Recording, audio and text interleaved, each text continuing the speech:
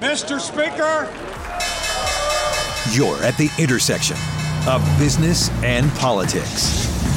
This is the 14th and G podcast from Millman, Castagnetti, Rosen, and Thomas. Now, here's our host, Dean Hinkson. Thank you for setting your podcast out, 14th and G. I am your host, Dean Hinkson. Volatility is everywhere these days, culturally, politically, economically.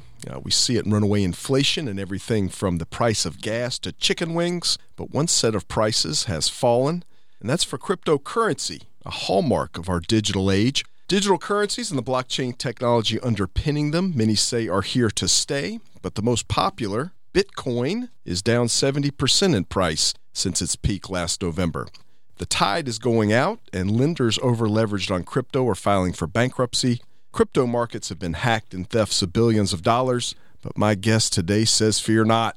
Digital assets are not only here to stay, digital currencies will be part of your vibrant financial future. Indeed, they will be the future of money. Ric Edelman is ranked number one as an independent financial advisor by Barron's. He's a number one New York Times best-selling author. He's also a much more seasoned broadcast professional than I, your humble host. And he's got a new book out, The Truth About Crypto. And I'm so glad he's here today. Ric, welcome to 14th and G. It's my pleasure, Dean. Thanks for having me.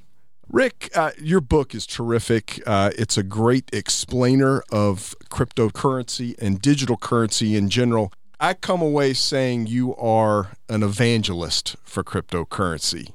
Is that true, and why are you? I think that might be fair to say, which is not the same, however, as saying that I believe everybody ought to buy Bitcoin. Those are really two separate conversations. But I am an evangelist of this technology. Blockchain technology is the most revolutionary tech since the invention of the internet, and it's going to transform commerce on a global scale over the next decade and more. Ric, there's two parts here to cryptocurrency, to digital assets. There is this underlying technology of the blockchain, this idea of an incorruptible ledger, and then there's what everybody's familiar with, particularly with Bitcoin. There's the token or the coin, right, that's traded that has some sort of value. Talk first. I thought it was really fascinating. You laid out a really good analogy of how we go through the mortgage process and how the ledger technology of blockchain simplifies and clarifies that sort of trust-based economic process. Well, we first have to understand and acknowledge that money makes the world go round. And the only way money works is for us to keep record of it, keep track of it. And that's what books and records are all about. Businesses do this with profit and loss statements. They track their income, they track their expenses. Oh, wait. So do we, as ordinary households. Right. We track our income, we track our expenses. We do it in our checkbook, we do it with an Excel spreadsheet, and businesses do this with their accounting records. The problem with these books and records is that they are closed, meaning the only people who get to see them are people who have permission to see them. Nobody looks at my checkbook unless I say it's okay. Nobody can see your Excel spreadsheet unless you send it to them. And corporations don't allow anybody to see their books and records unless they're a government auditor, for example. And there are all kinds of public rules about those disclosures because we know that since these are closed systems, they're permissioned, you can create a second set of books. This is why Al Capone went to prison. Right. And this is why we don't trust these books and ledgers. So we hire accountants to do all this record keeping, and then we hire auditors to verify what the accountants did, and then we hire government examiners to look at what the auditors said. It's very, very expensive, $120 billion a year to do all of this record keeping. And look at how it transpires into a mortgage. Everybody's got that experience of buying a home, and what a nuisance it is. You have to believe that the seller of the house really owns the house, that deed is in their name, free and clear title. Right. Well, just like our books and records, I don't know if I trust you when you tell me you're the seller of the house. So what do? I hire a title settlement company, do a title search, and then I pay for title insurance.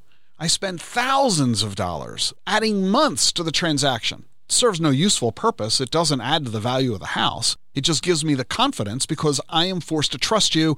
And as Ronald Reagan said, trust but verify. Right? Trust only goes so far. And this is the cumbersome way we do business with each other. We don't trust each other enough, and that's why we have all these checks and balances.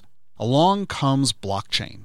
This new technology eliminates the need for trust because instead of my having to trust you, The transaction is now cryptographically authenticated. It is proven that that deed is yours and you're able to sell it to me.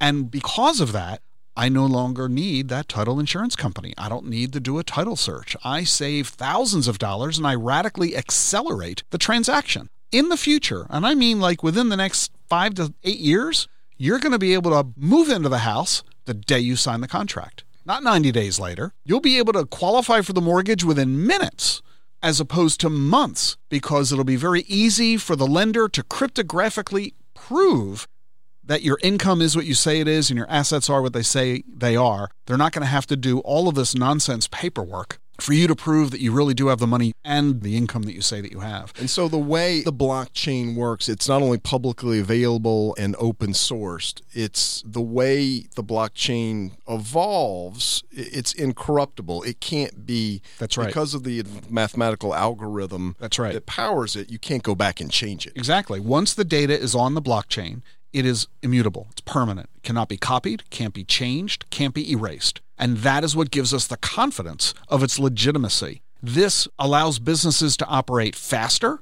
cheaper, safer, with greater transparency and inclusion on a global basis. It's extraordinarily exciting. Okay, that's the vegetables portion of the blockchain.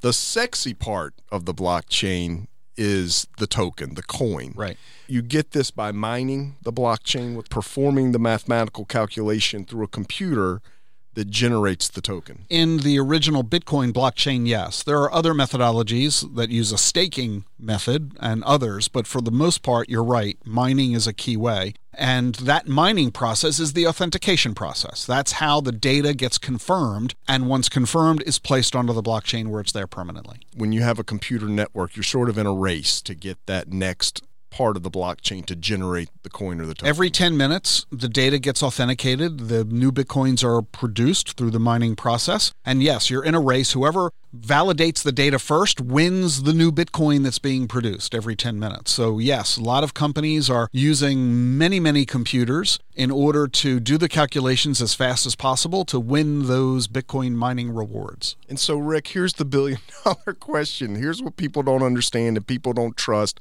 Why does that token or coin have any value whatsoever? It's because the coin is the means of conveyance for using the Bitcoin blockchain. We all agree the value, the benefit of the blockchain. It allows the data to be permanent and secure and immutable. We get that. Well, how do you get the data onto the blockchain? You have to use Bitcoin. That's the means of conveyance. I'll give you the analogy of a casino. If you want to play blackjack, you can't use dollars. They force you to convert your dollars into casino chips. Right. With the chips, you play the games, and when you're done, you convert the chips back to dollars when you walk out. That's the same as blockchain. If you want to put data onto the blockchain, you can't do it with dollars. You've got to do it with the means of conveyance. In Bitcoin blockchain's case, it's the Bitcoin coin. On the Ethereum blockchain, it's Ether. On the Polkadot blockchain, it's Polkadot, etc. So different blockchains have their own tokens or coins, and the reason that these have value is that if I, as a user, want to put my data on the blockchain, I have to use Bitcoin to do it. Well, if a lot of people want to put data on the Bitcoin blockchain, a lot of us want to buy Bitcoin because that's the means of conveyance. There's a limited number of Bitcoins. And as the number of users grows, because increasing numbers of us want to put data on the blockchain, well, it's law of supply and demand. Lots of users, a big demand for the coin, and a limited supply of them naturally makes the price rise. Bitcoin is, and I'm sticking with Bitcoin because that's the one everyone knows. It's the most developed, the most familiar to most Americans. It's the oldest, it's the biggest, it's half the total market. Yeah. When it was really born of the financial crisis. In fact, yes, the Genesis block, the original block in the Bitcoin blockchain, is a reference to an article on bank bailouts right, related to the mortgage And what's crisis. interesting to note about that, Dean, is that that original block of data placed onto the blockchain wasn't a financial transaction. It was a newspaper article. It was strictly data. And that's the point people need to understand. Blockchain and Bitcoin is not necessarily about money. It's about data. We want to upload data. We want to be able to view the data. We want to be able to transmit the data. We want to be able to secure the data. And blockchain lets us do all of that faster, cheaper, and safer than any other technology yet built. All right, so now we have these Bitcoins. You can either mine them and own them directly. Mm-hmm. Most people own them through a service like a wallet or a crypto exchange. What's the relationship of the Bitcoins to any other financial asset? What's the same and how does it differ? Well, Bitcoin is the first new asset class in 150 years. The last time we had a new asset class was the discovery of oil in the 1850s. And along comes Bitcoin 170 years later, and it's now giving us yet another investment opportunity on top of the existing ones already available: stocks, bonds, real estate, gold, oil, commodities, etc. We now had Bitcoin and digital assets to that laundry list. And most investors believe in diversification. Most investors are interested in new emerging technologies. And this represents the latest opportunity. The last time we had an opportunity like this was the internet in the 1990s. Most of us missed that. We all regret not investing in Microsoft, Apple, Google, and Amazon back in the 90s. Well, here's another chance. I don't think you want to blow it this time. Yeah. So you spend a lot of your time talking to investment advisors, large financial institutions. There's really a dearth of information of how to engage here. There's a lot of uncertainty on the regulatory front. There's also some pushback against cryptocurrency. You hear the argument that it consumes too much energy. You hear the argument that it's too vulnerable to hackers. You answer some of these charges in the book. Yeah, there are a lot of objections to this new emerging asset class. Many of the objections are legitimate questions that need to be asked. What I discover is that most of these questions are based on old or erroneous information. Some of them are legitimate and need to be addressed and resolved by the crypto community. Some need to be tackled by our regulators and legislators. And there's a large effort underway now to create that regulatory and legislative clarity. There's already a lot more rules in place than most people realize. And my job really is to serve as that crypto education resource. As you noted, Dean, crypto was not created by the financial services community. It was created by an outside group of technicians. You know, these were techno geeks who were just playing with spreadsheets and dealing with data, and who really objected to the economic crisis of 2008 and tried to come up with a better mousetrap. And their experiment, Bitcoin is going to be a replacement currency for the world. That was the experiment in 2009. That experiment failed. But everybody then began to realize, well, although the notion of Bitcoin being a global currency failed, the technology that allowed Bitcoin to exist, blockchain, that's cool. And there's a lot of there.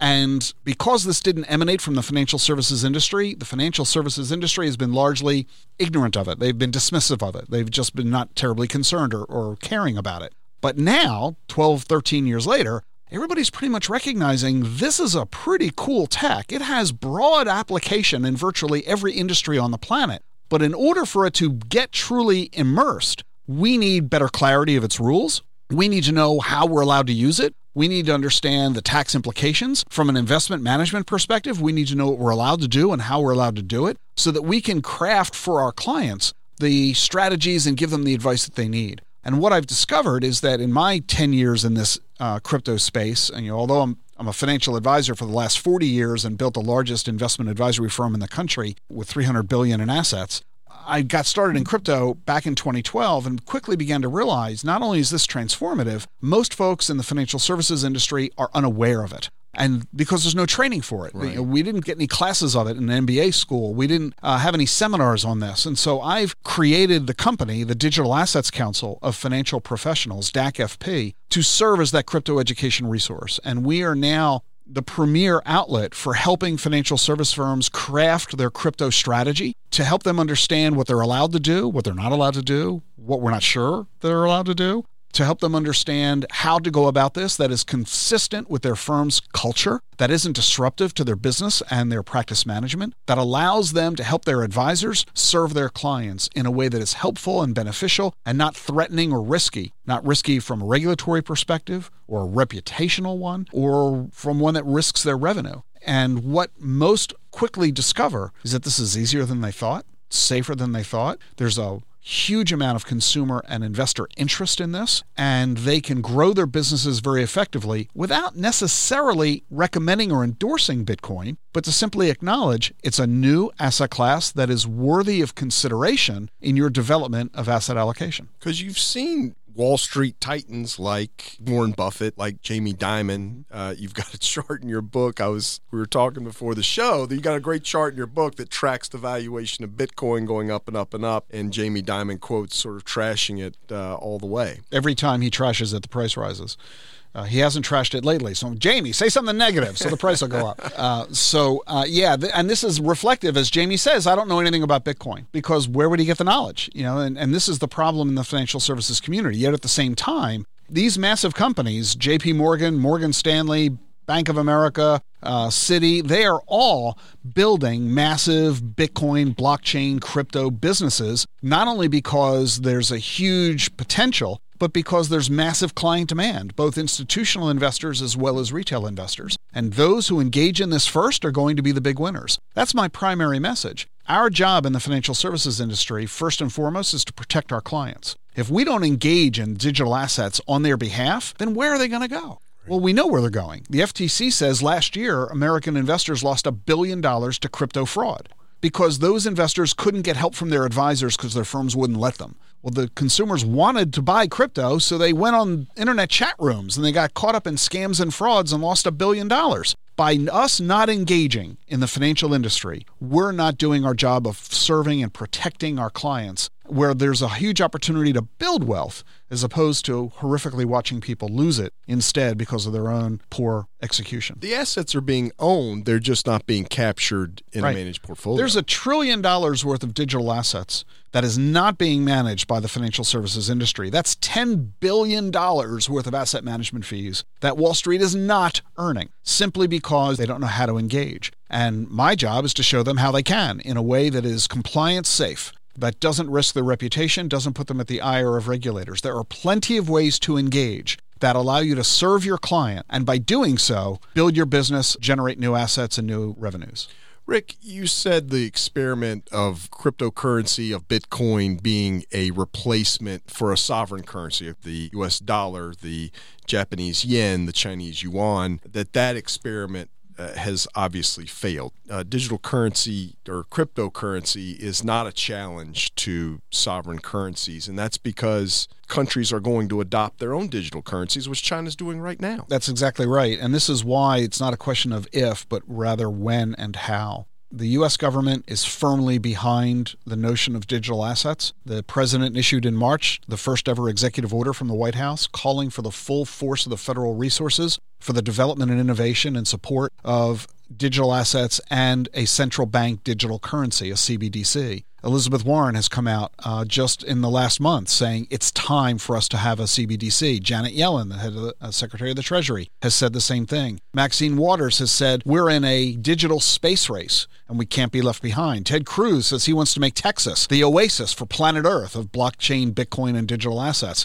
Capitol Hill gets it. The White House gets it. The Fed gets it. They've hired their first ever chief innovation officer charged with figuring out how to get a CBDC to the marketplace. China's way ahead of us. The Hoover Institution released a massive report, 227 pages a few months ago, talking about how the Chinese digital currency is a threat to democracy on a global scale, because so goes the money, so goes governments, and so goes political strategy. So we are behind the curve because China has leaped ahead. Most governments around the world are developing a CBDC at the moment, and we have to get on with it. We are the world's reserve currency, and if we're going to maintain our dominance, we need to go digital. The entire world has gone digital in every industry you can think of, except for money. It's still paper.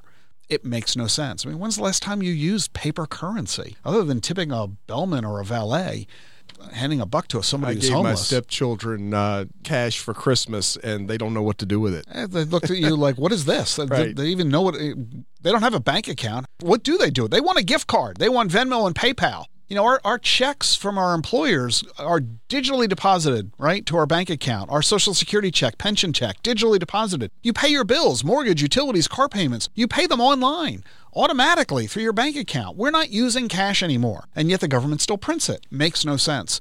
We need to create a digital form of the U.S. dollar, and the Fed is working on it very aggressively. It's going to require Congress to weigh in and assist in this activity. The White House is fully behind it. Many, many members of Congress are as well. And probably by 2025, certainly by 2030, it'll be in place, not only here in the U.S., but by virtually every government around the world. Because the danger here, I believe you said, the cell phones that Huawei and other Chinese manufacturers ship with a digital wallet containing the Chinese digital currency. And as they ship these to Africa, for example, that will become the currency that will become native to them, and it won't be the U.S. dollar. This creates huge concern not only for our economic dominance, but a huge concern for democracy, because the Chinese will be in control of that digital currency with their authoritarianism that is a real threat to democracy on a global scale. We have to get on with it and do it in a real hurry. This is playing out on two fronts. You've got the currency front and the need for the digital dollar, and you've got the regulatory aspect of cryptocurrency and other digital assets. At the SEC, Chairman Gary Gensler, a bit of a crypto expert himself, has been a roadblock to establishing exchange-traded funds for Bitcoin and other cryptocurrencies. You have legislation introduced on the Hill. That seemed to be a turf war that would split the jurisdiction over to the CFTC, the Commodities Future Trade Commission. And this turf war is a classic Washington, D.C. fight where nobody else cares. I mean, most in the financial services industry, at the end of the day, we don't really care who the traffic cop is. Just tell us that there is a traffic cop and tell us what the rules of the road are. We'll play by the rules. Just tell us the rules. What we hate is regulation by enforcement, and that is too often the approach that regulators use, and it's not beneficial to industry. It's not helpful to consumers and investors. So please tell us who the regulator is and let that regulator give us the rules of the road so that we can operate within them. At the moment, there's a huge amount of folks sitting on the sidelines waiting for those rules to be created. There are lots of rules in place now, but not enough. Not with sufficient clarity that will enable most of the institutions and most of Wall Street to engage freely in the open capital markets environment. We need to get that done. We need to get it done as quickly as possible. I'm confident within the next couple of years all of that will be in place. But it is unconscionable that it has taken this long, and that today, as you noted, Gary Gensler, the head of the SEC, is still resisting the approval of a Bitcoin ETF. He's not protecting consumers. As I mentioned, they lost $1 billion in their bad attempt to buy crypto. They got caught up in scams. If an ETF had been in existence, financial advisors would be able to assist and help and advise clients, protecting them from those scams, the very scams that Gary Gensler and others would love to help avoid. So the SEC has to get on with it. They can't stop this any more than the government was able to stop drinking during the Prohibition. The only thing the government can do is make it more expensive, more cumbersome, more risky, and that's what they've done by saying no to a Bitcoin ETF. Investors are still buying it, but they're buying products that are riskier and more expensive and less liquid than an ETF would alternatively be, and that's not serving anybody. Rick, what are we learning from the current moment? This has been styled as the crypto winter. As I said in the introduction, Bitcoin's down 70% off its highs. It touched close to 70,000 back in November of last year. It's gone as low as 18,000 in recent weeks. This is an extraordinary amount of volatility, but it's hanging in there. The over-under seems to be about 20,000 for a Bitcoin. But what are we learning? There's a temptation for a lot of people to say, aha, I told you so. The only people who say that are the people who hate Bitcoin in the first place. They're using this as evidence of their position of being correct. The fact is that this is the fourth time that Bitcoin has fallen 70% or more from its high since its inception. This is not at all unusual. And in fact, you want to have some fun, Dean? Go pull up the stock chart of the first 12 years of Amazon, Apple, Microsoft, Google. Was there volatility?